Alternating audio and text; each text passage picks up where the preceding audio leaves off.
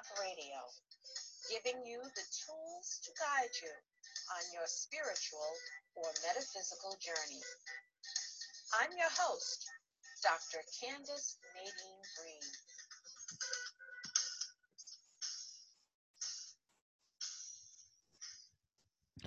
Welcome to Thought Thursday here on Awakened Path Radio.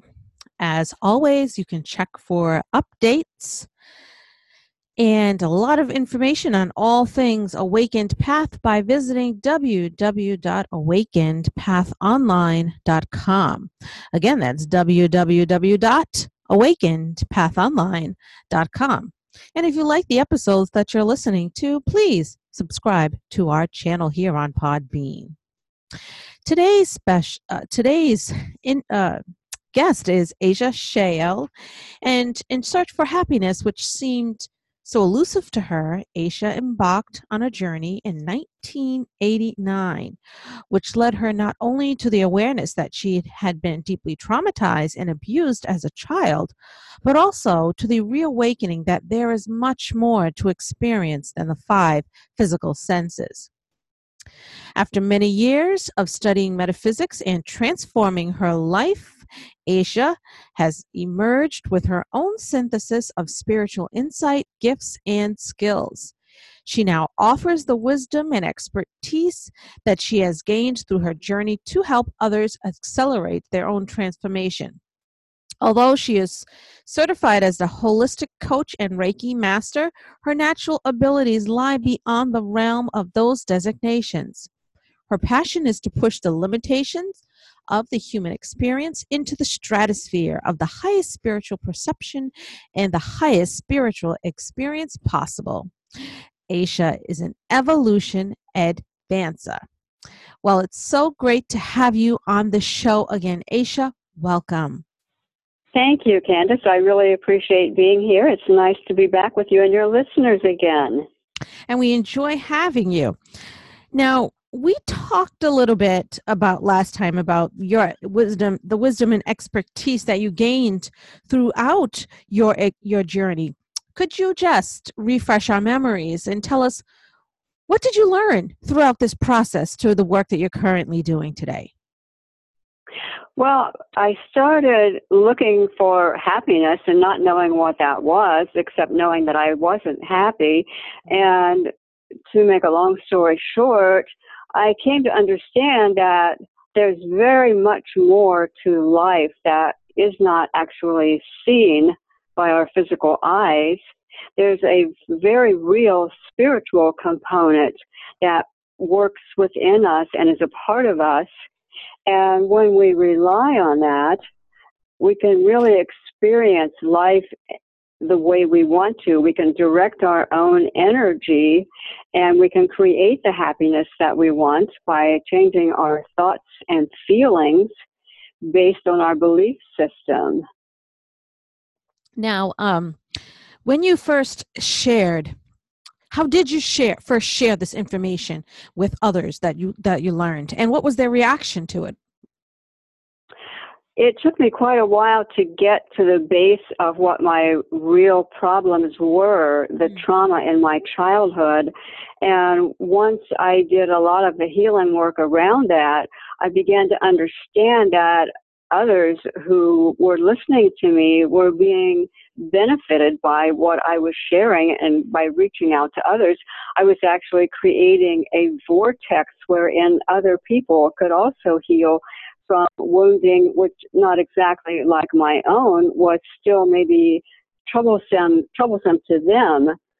So it became a process of sharing what I've learned and realizing one day that I really wanted to write a book about my experiences.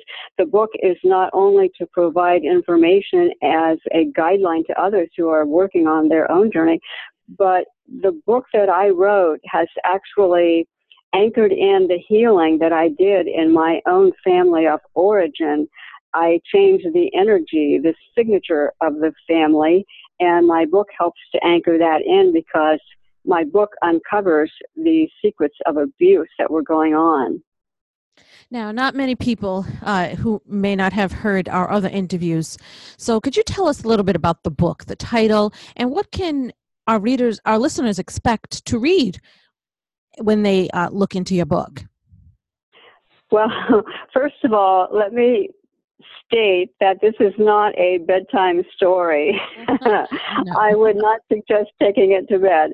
I am a survivor of physical, mental, emotional, spiritual, sexual, incest, and satanic ritual abuse.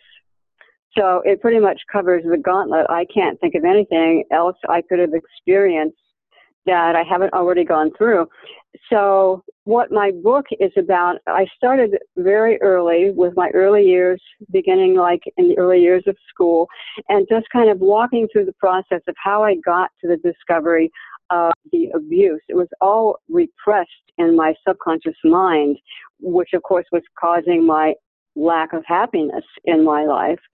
So what readers can gain is seeing what I've done step by step in my life and maybe using that as a guideline to take steps in their own life to free themselves from things that are troubling them, wounding that maybe they haven't yet addressed. Does that make sense? Yes, it does. It does. Now, you mentioned just now, you said satanic abuse. Not many people have heard of Satan. I mean, they've heard of satanic rituals and things like that, but what's satanic abuse? I mean, and not to get, if I'm making you feel uncomfortable, let me know. But what is that in regards to what happened to you? Satanic ritual abuse in my family, it was on my dad's side of the family. And I think that it was passed down for generations and generations and generations. It was for them a belief system. It took me a very long time to understand that and grasp that. Satanic ritual abuse is when people believe that they gain their power, their strength by, this is pretty graphic, but to be honest, they sacrifice human lives and animals, and they consume the blood and the flesh, and they believe that by ingesting that, they are gaining their power. Most of us focus on a higher power, which we call God, source, whatever, and that's where we gain our strength, and that's who we go to for our help. But the satanic abuse, the rituals, is completely the opposite of that.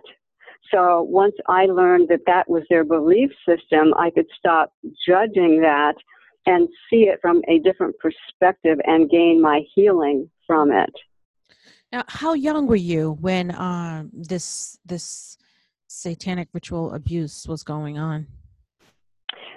I'm thinking that it started probably when I was a baby. They would have taken me to the rituals, and so it was indoctrinated into my psyche at a very, very early age. And there was a part of me, I'm sorry, there was a part of me that never felt like that was right. It never felt comfortable or good to me. And I realized during my healing that the man I called Dad was not my biological father. So therefore, that gene of the ritual abuse was not actually passed down to me. That was why everything was so abhorrent to me. And that was what was empowering to me during my healing. No, this is not of me. And I did not pass anything like that on to my daughter. And so I was really grateful when Source brought that wisdom into my mind during that healing process. Right. And I myself grew up with parents who did black magic. And I go into detail about it in a couple of my books that I've put out last year and early this year. And as a child, when we see good and we want to do good. And when there's a feeling that something is not right, we may not know why, but we feel that it's just not right. And then as we get older and understand what it was actually going around us, then we can make our own decision based on what we know.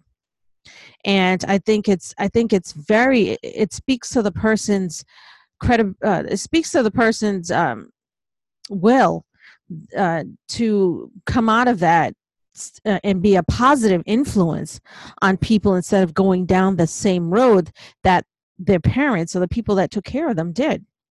So it's a very good thing that you realize that, hey, this is not what I want to do. Yes, at 16, I stood up to the cult members in my family and said, Wow.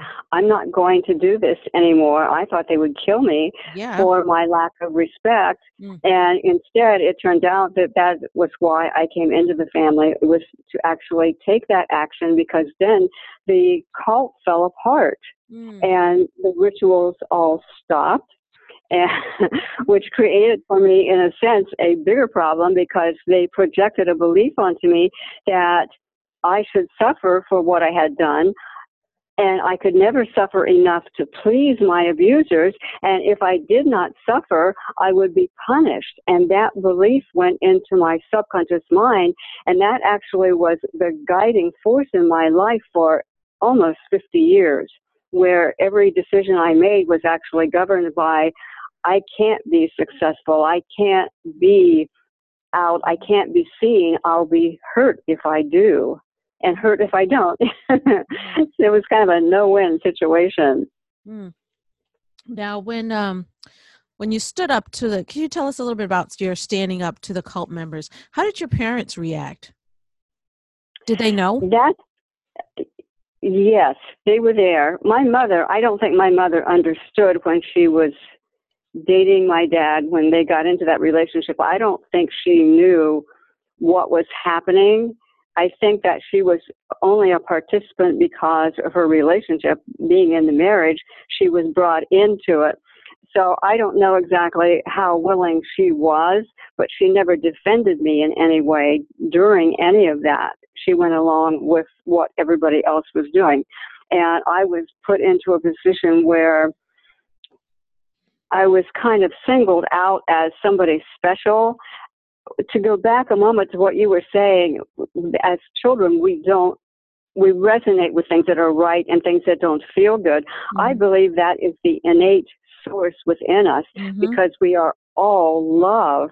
And what was going on in my life and in yours, that's not love to us. That's right. It seems it's just the opposite of love. So I think that's where we get the courage to go through the healing and break away from that kind of thing.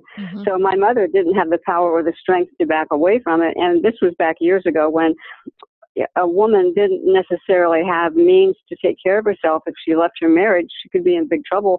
There were 3 kids in the family, so she couldn't just walk away. So I think she was probably in it, not maybe necessarily willingly, but not seeing any other choice for herself.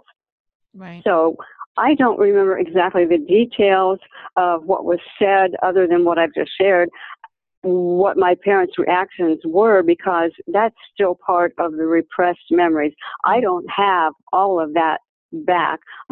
When I was going through the initial stages and realizing I'd been sexually abused, I said to God, I want to remember all this, and I want to remember it now. Well, that didn't happen. It came very slowly.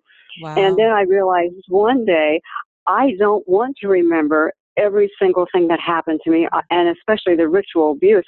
I don't need to remember all that. So I said, God, just please help me to bring forward those things that I need to recall in order for me to become whole.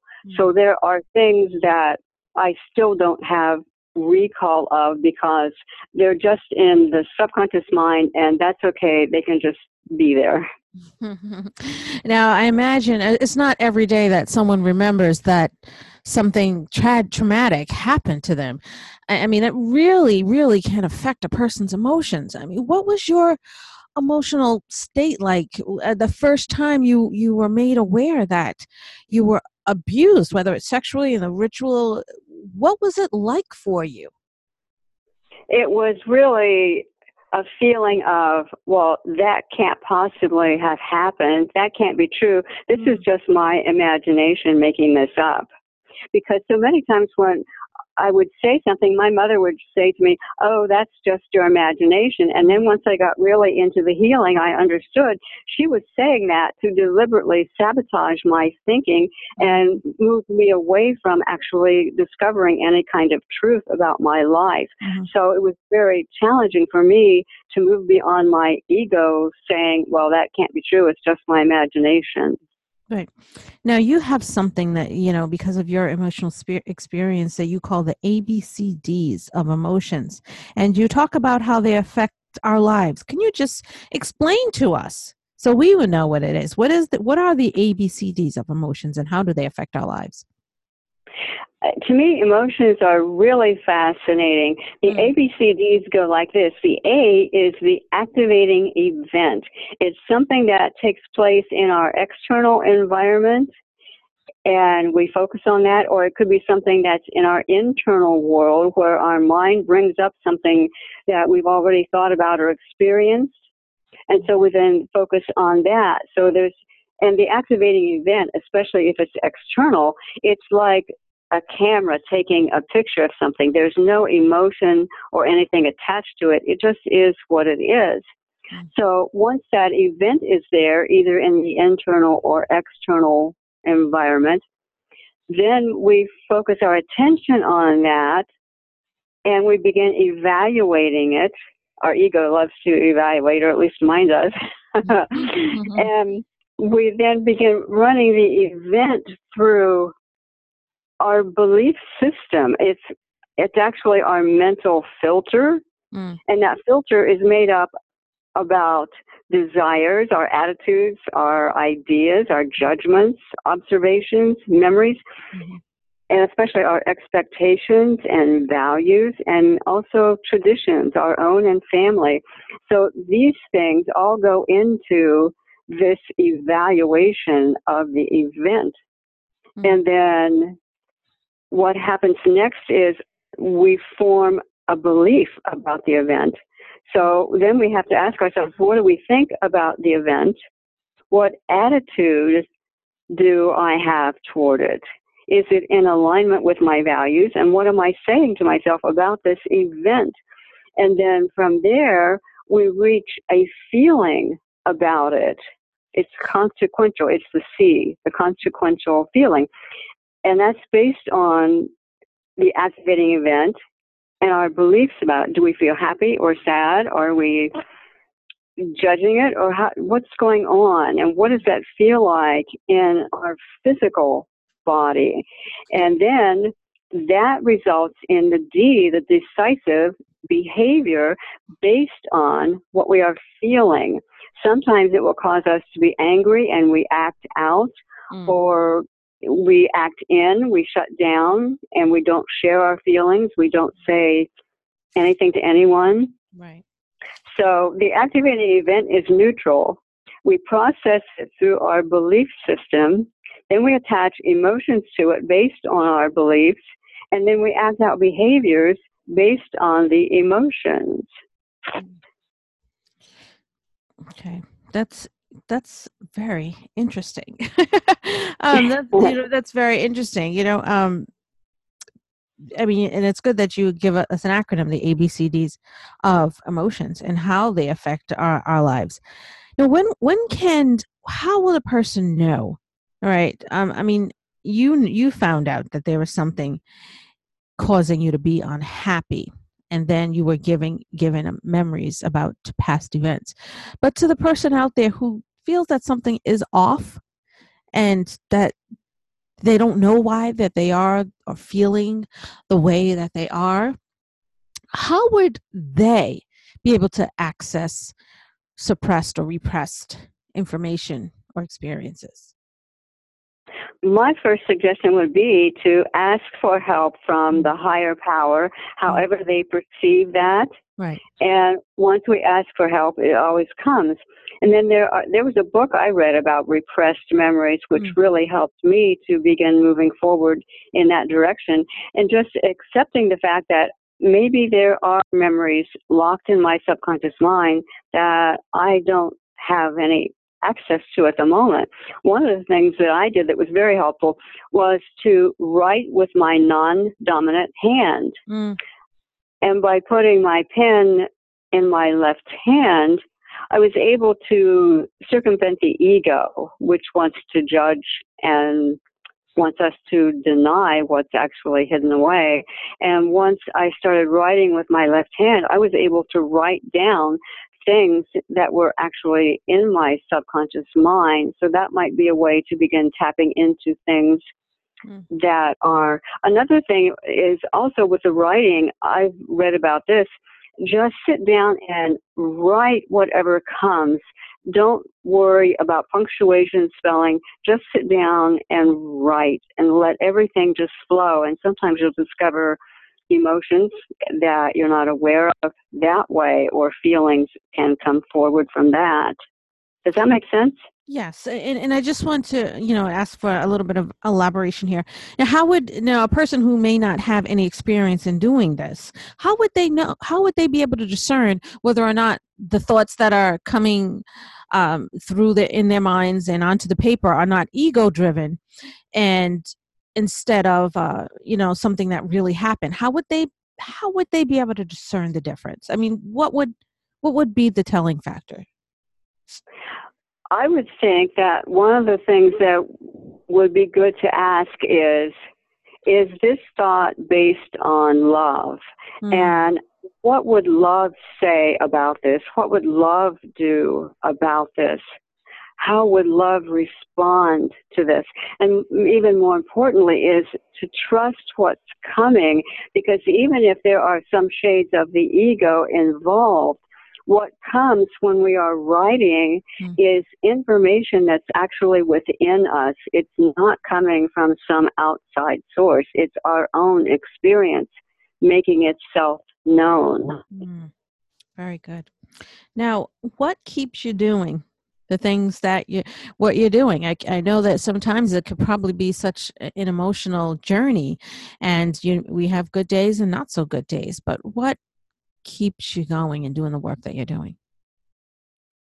Probably for me, it's just the drive to be whole. Maybe drive isn't the right word, but my quest for wholeness, to be everything that I can be, and to allow Source within me the fullest expression through my life. And when there is unhealed wounding, that interferes, I believe, with the expression of Source through us, because coming back to emotions, if we are angry all the time, that's not Source expressing through us. That's our own ego with its expectations, judgments, etc. And so for me, it's a quest to just be whole and be the outpouring of love here on this planet. When you said always angry, I just had this moment, a brief flash in my mind here, about people that I know who seem to always be angry, always find something to be angry about every single day, and I see them walking about and just looking so angry, and I actually feel bad for them, because it must be terrible to just feel angry all the time, just be angry and not happy. And if they sat and investigated, they'd probably find out why they're not happy and be able to heal themselves so that they can be happy. And I know we all know like 1 or 2 or 10 people who we see all the time who always has that look on their face that's just anger all the time.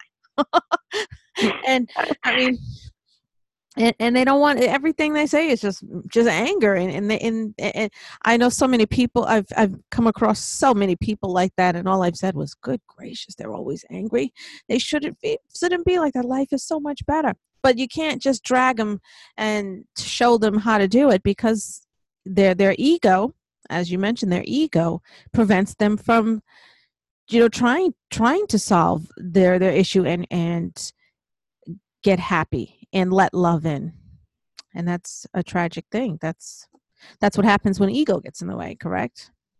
Yes, I agree with you on that. I believe that's true. One of the things that I do when I run into somebody, you can tell by the face, the thing that you're talking about, you can see that they're not happy, they're angry or whatever. As I pass by, I offer a smile and I ask for the universe to bring energies of healing and wholeness into their energy field. That doesn't mean it will change their life. It doesn't mean they will accept those energies, but at least if I bring that energy, help to bring that energy into their energy field, it is at least an opening for them if they have any kind of will to feel better.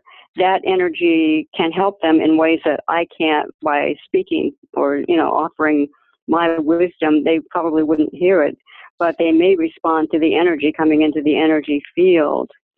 I'm glad you said that, because, for instance, when I go to my son's school early in the morning, I walk him in the school building there.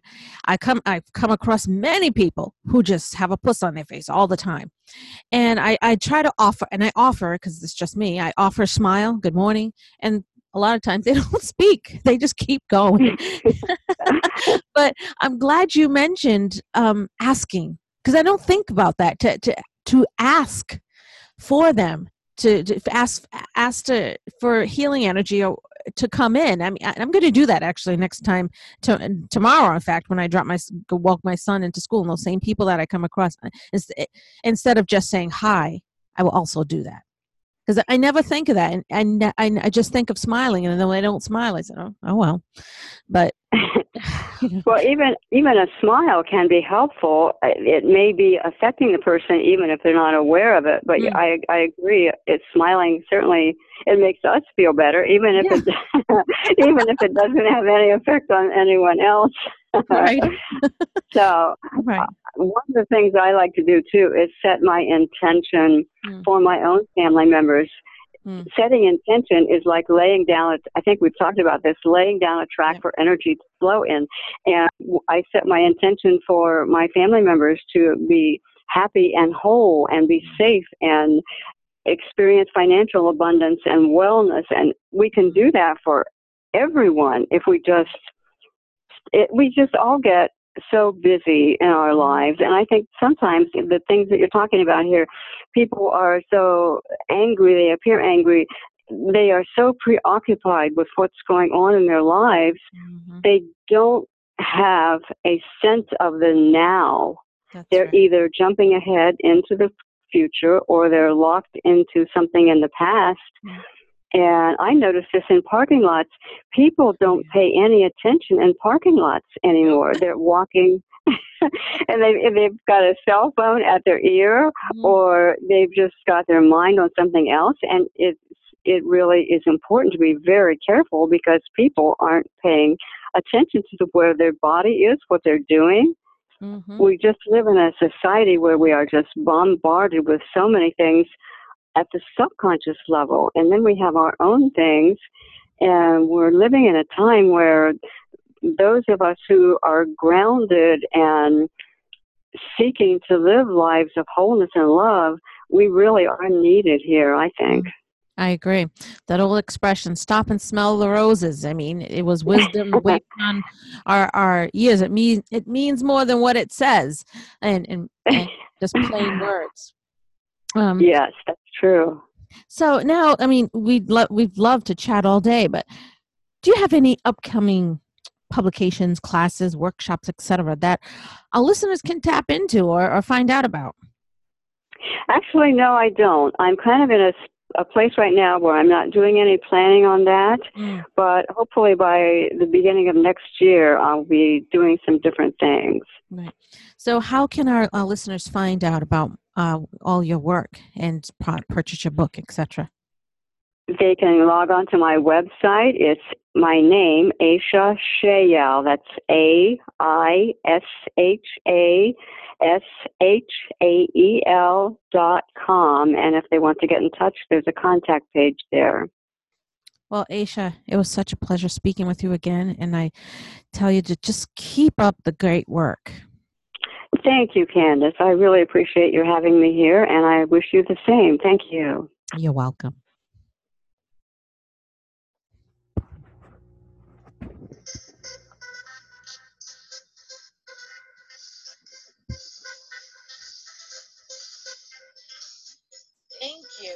joining us on Awakened Path Radio. Please check us out at www.awakenedpathonline.com. I'm your host, Dr. Candace Nadine Green, and you are listening to Awakened Path Radio, giving you tools to guide you on your spiritual or metaphysical journey. Namaste and blessed be.